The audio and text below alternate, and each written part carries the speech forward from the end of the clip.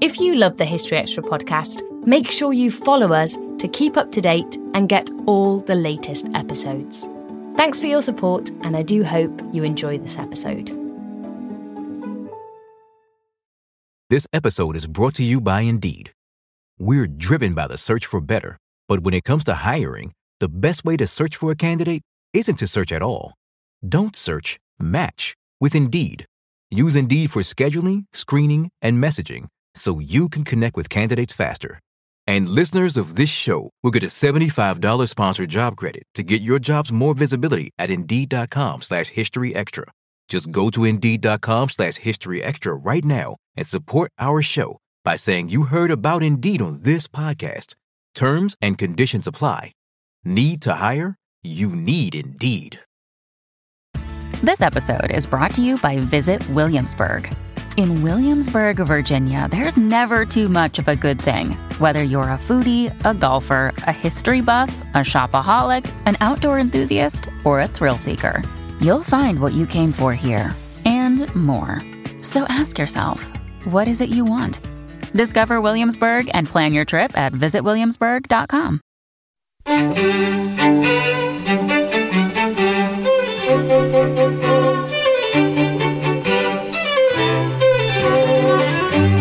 Hello and welcome to the History Extra podcast from BBC History Magazine and BBC History Revealed.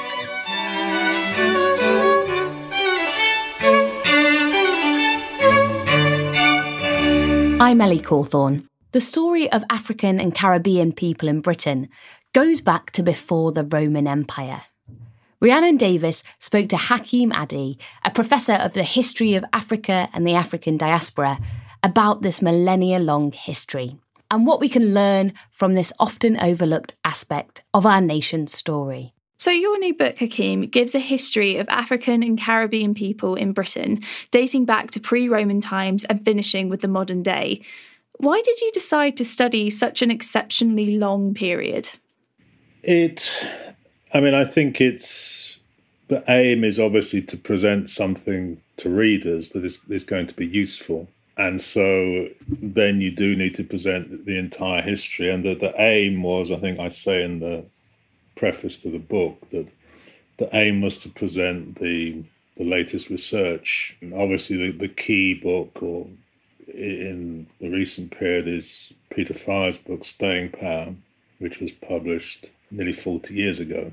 And so in those 40 years, lots of work has been done, all kinds of research and so on, which hasn't been presented in its entirety. So that was my aim, to try and sum up that research and to try and build on what others had done, and also to give recognition to what others have done, because sometimes people write histories and it appears almost that they've discovered everything. And that's never the case. Lots of other people have discovered things and presented things and done research and written books and articles.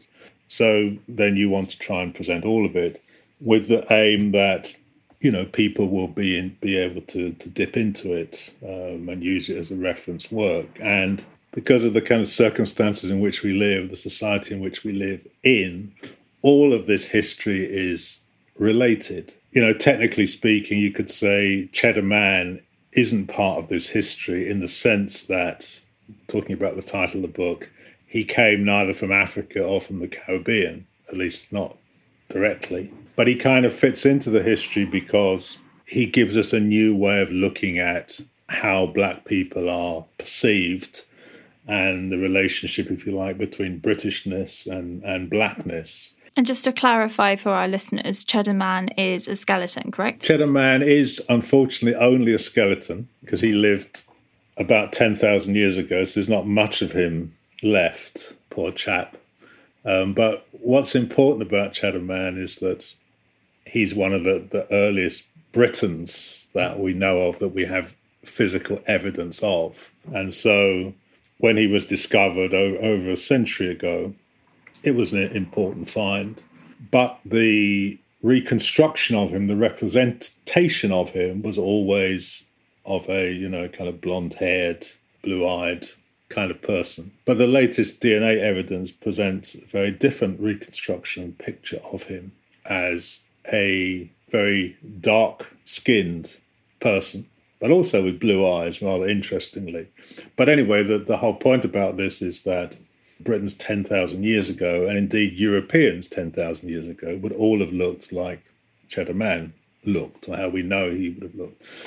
So that sort of changes our whole perspective on what Britishness is, what Europeanness is. It's important for then understanding, or for then looking at this whole history of Africans or African and Caribbean people in Britain, which kind of hitherto has been largely ignored or hidden or swept under the carpet. So before we start tracing this history properly, I wanted to ask you about language, because you mentioned earlier that our notion of what Britishness and Europeanness is challenged by what you present in this book. So why is it that you've chosen to use the phrase African and Caribbean people rather than something like, say, Black Britons? Well, the simple answer is because that's the kind of best definition of the people that the book is about. You know, for many centuries, people came to Britain from the African continent. So if we go back to, Roman times, and we talk about the so-called African emperor, Septimius Severus, or those who came with him, they came from Africa. So they were Africans. Or people who came in the 18th century, like Equiano, they came from the African continent, they were Africans. So for much of the period of the book, the answer is very clear. There are people who came from Africa, they're African. And of course, in the more recent period, people also have come from the Caribbean. And those who've come from the Caribbean, not everybody is necessarily directly of African heritage, although the vast majority of people are. So we use the term Caribbean to refer to all those people who came from the Caribbean, and their descendants, their children, their grandchildren, and so on. So it's a very inclusive definition, or inclusive use of the term. And I think that's right. I think that people should be presented with their, if you like, their geographical heritage, their cultural heritage, their linguistic heritage, not simply as a colour, let's say. So that's the main reason. The other reason is that the term that's often used is, Black British history and so on, which is a little bit of an unfortunate term in the same way that white British history would be an unfortunate term.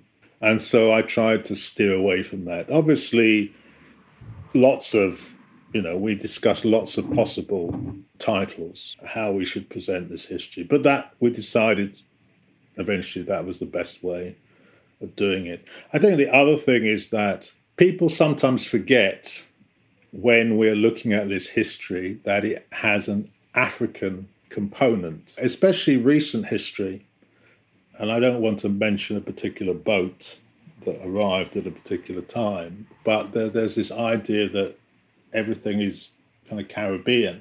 If we look at what we could call the black population in Britain at this particular moment in time, the majority of that population come directly, or their parents or grandparents come from the African continent. That is the majority black population in Britain. They have direct connection with the African continent. That's sometimes forgotten about, and people think of things in a slightly different way. And it was also to emphasize that fact, as well as the fact that for most of the period the book covers, that the significance of that connection with the African continent, that the title was chosen. So let's delve into the history properly then and go back to the ancient period. And you mentioned the Emperor Septimius Severus. Is he the earliest African that we can trace as being in Britain? He's one of the earliest that we have as a named individual. There are several African Romans of that period. There are, for example, there's a man called Quintus Lollicus Urbicus, who was a Roman governor of Britain who originated from Algeria. There was a woman whose name we don't really know, but we call her Ivory Bangle Lady because she was buried with an ivory bangle in the city of York and so on. There is a man called Morris, whose tomb is in the north of England from roughly the same kind of period, the 3rd century.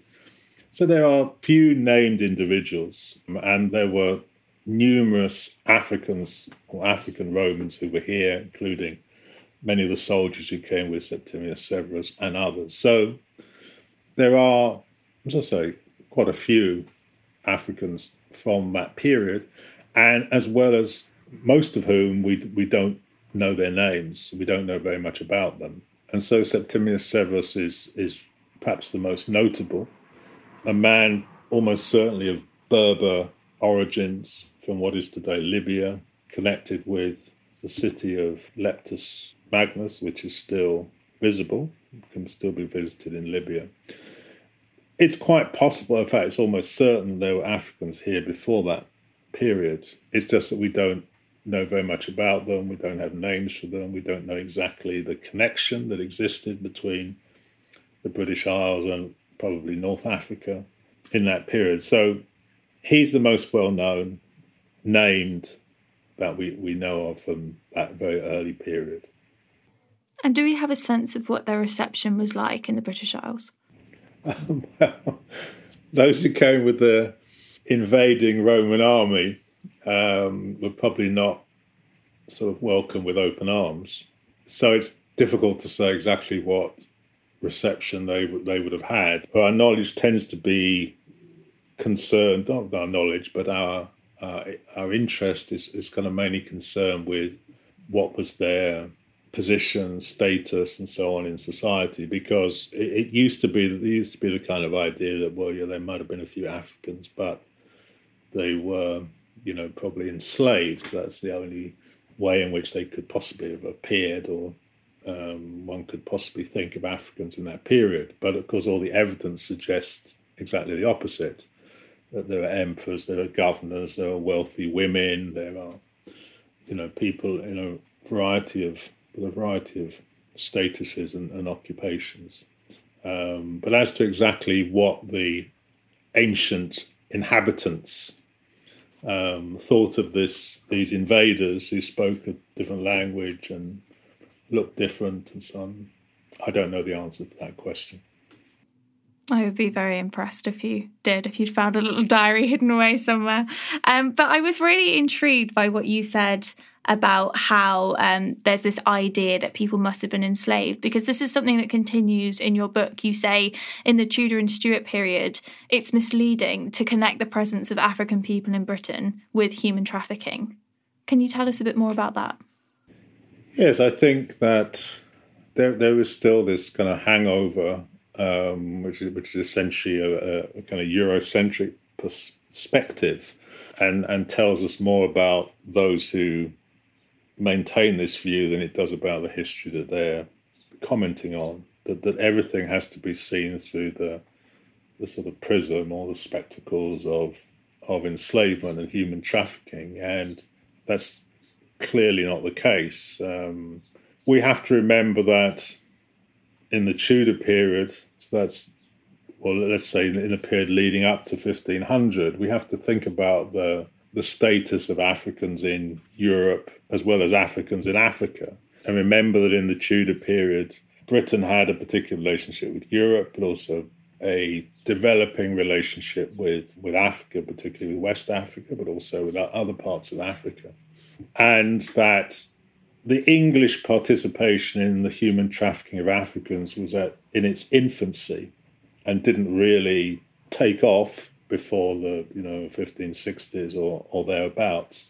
So most of the Africans who were in the country at this time, at the time of Elizabeth Tudor, probably came from Spain and possibly Portugal, at a time of change and unrest in that part of the world. Many of them were skilled craftspeople, needle makers, silk weavers, divers of various kinds, or they may have been royal retainers, may have come with people like Catherine of Aragon, or they might have been, some of them would have been household servants, or just, people doing a variety of occupations. So they didn't automatically come through the involvement of English human traffickers in enslaving people in the African continent. Some of them were almost certainly the sons of African rulers who began to have a trading connection of various kinds with English merchants and so on. So everything we know about that period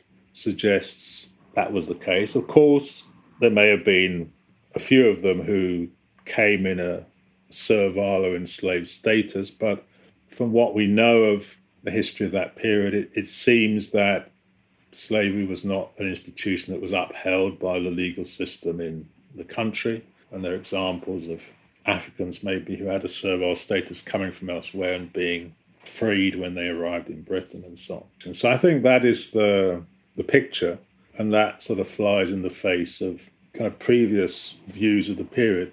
People often point to the various proclamations that Elizabeth Tudor is supposed to have made relating to there were too many Africans in the kingdom and so on. But I think the latest analysis of these proclamations, or more properly draft proclamations, suggests that, well, one thing we know is that they were not implemented. What they tend to tell us is more about the fact that there were significant numbers of Africans in the country than they do about status of Africans, or they don't provide us with evidence of examples of racism and so on. The fact that they were not implemented actually tells us that the impossibility of implementing. In other words, that Africans were not of a status that they could just be rounded up and expelled from the kingdom and so on. So that's what the evidence suggests. Is it important for us to kind of look afresh at that? We also know that Africans who were here intermarried or had relationships with people here. Some were baptized, some were property owners, there was a whole variety of occupations. So I think it's important to look at that period, if you like, in its historical context, as it were, and not prejudge it with strange ideas about what may have occurred in a later period. Still to come on the History Extra podcast. Why does the world's leading human trafficker, kidnapper of African men, women and children in the 18th century, 7 years into the 19th century, suddenly decide, oh no, this is a terrible idea, and it's completely wrong and we should abolish it? This episode is brought to you by Indeed. We're driven by the search for better, but when it comes to hiring, the best way to search for a candidate isn't to search at all. Don't search, match with Indeed. Use Indeed for scheduling, screening, and messaging so you can connect with candidates faster. And listeners of this show will get a $75 sponsored job credit to get your jobs more visibility at Indeed.com/HistoryExtra. Just go to Indeed.com/HistoryExtra right now and support our show by saying you heard about Indeed on this podcast. Terms and conditions apply. Need to hire? You need Indeed. So coming on then to talk about that later period, when is it that the seeds are sown for our notions of modern racism? Well, I think that certainly is occurring by probably the late 17th century. That is a century where we can say English or British, we include Scotland and elsewhere, human trafficking really takes off. And obviously England has already acquired colonies in North America, and the 17th century also acquires colonies in the Caribbean, where it is necessary for a variety of reasons to find a supply of labour, which ultimately comes from Africa. And I think, generally speaking, people are familiar with the ways in which Africans were kidnapped and trafficked, and the kind of conditions in which they were transported across the Atlantic, and the way in which they were treated in the North American colonies or in the Caribbean colonies and so on. You know, these were essentially kind of money-making factories in which, you know, human labour, human lives were not, in a sense we can say, were not valued. They weren't valued any more than an animal might be valued and so on. But there was also questions were being asked.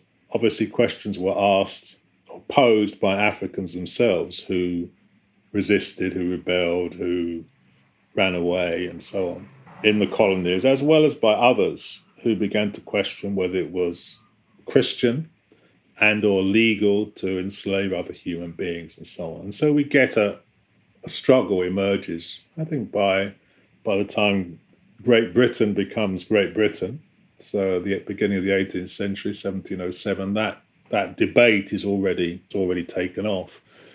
And I think it's in the course of that debate that these ideas about whether Africans are human or non-human or inferior to Europeans, it's in that context that these kind of debates begin. And we can find examples of both. We can find examples of racism and we can find examples of anti-racism. Of course, as the struggle intensifies in the 18th century, then the defenders of enslavement, defenders of human trafficking develop their ideas much further. And we find that, some of the leading philosophers of the time, people like David Hume and John Locke and others, of course, who had their own connections with human trafficking and enslavement, we find them also the biggest defenders of slavery and the biggest defenders of racism.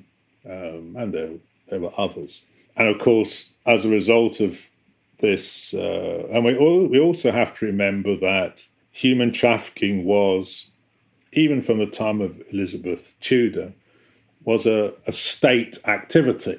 It wasn't just, a few people sailing off and so on. This was state activity. State monopolies were established by the monarchs from Elizabeth Tudor onwards, and all of them were connected with, all the monarchs, royal family more generally, were connected with human trafficking and slavery and so on.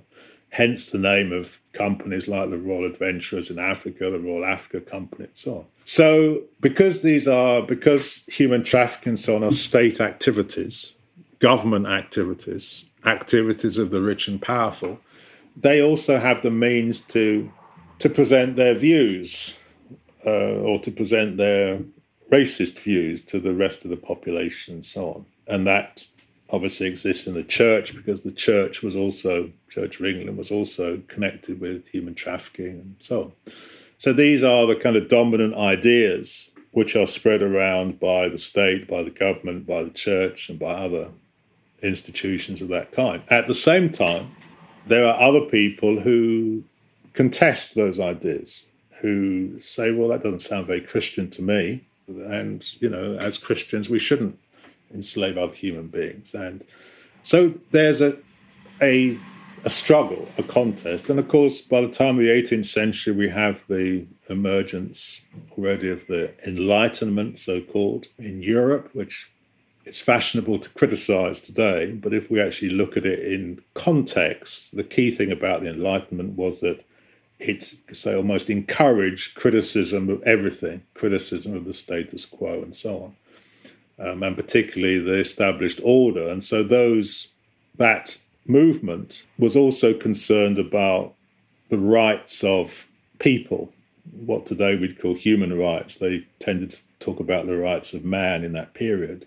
But so you often find those who were defending the rights of workers in England, for example, who are also defending the rights of Africans in England or Africans in Africa, because they then saw the question of rights as being indivisible. If you defend the rights of one, you must defend the rights of all, and so on. So, anyway, all this is to answer your question about racism. It emerges with human trafficking and with, obviously, colonialism and so on. But it's always contested. And I think we have to remember that there is this struggle and contest going on. There are different views, just as there are different competing interests, different types of people in the world, some who are rich and powerful and the vast majority who are not. So you say in your book that the Abolition Act didn't really end Britain's involvement in the slave trade. When does it end? Well, that's bit of a moot point. I think the first thing we need to say is that why is there an Abolition Act? Why does the world's leading human trafficker, kidnapper of African men, women and children in the 18th century, 7 years into the 19th century, suddenly decide, oh no, this is a terrible idea and it was completely wrong and we should abolish it and so on. But the short answer is, of course, it wasn't in the interests of the rich and powerful to necessarily end that involvement or end that involvement completely. And I think the key thing to remember is that this is a period of the Industrial Revolution.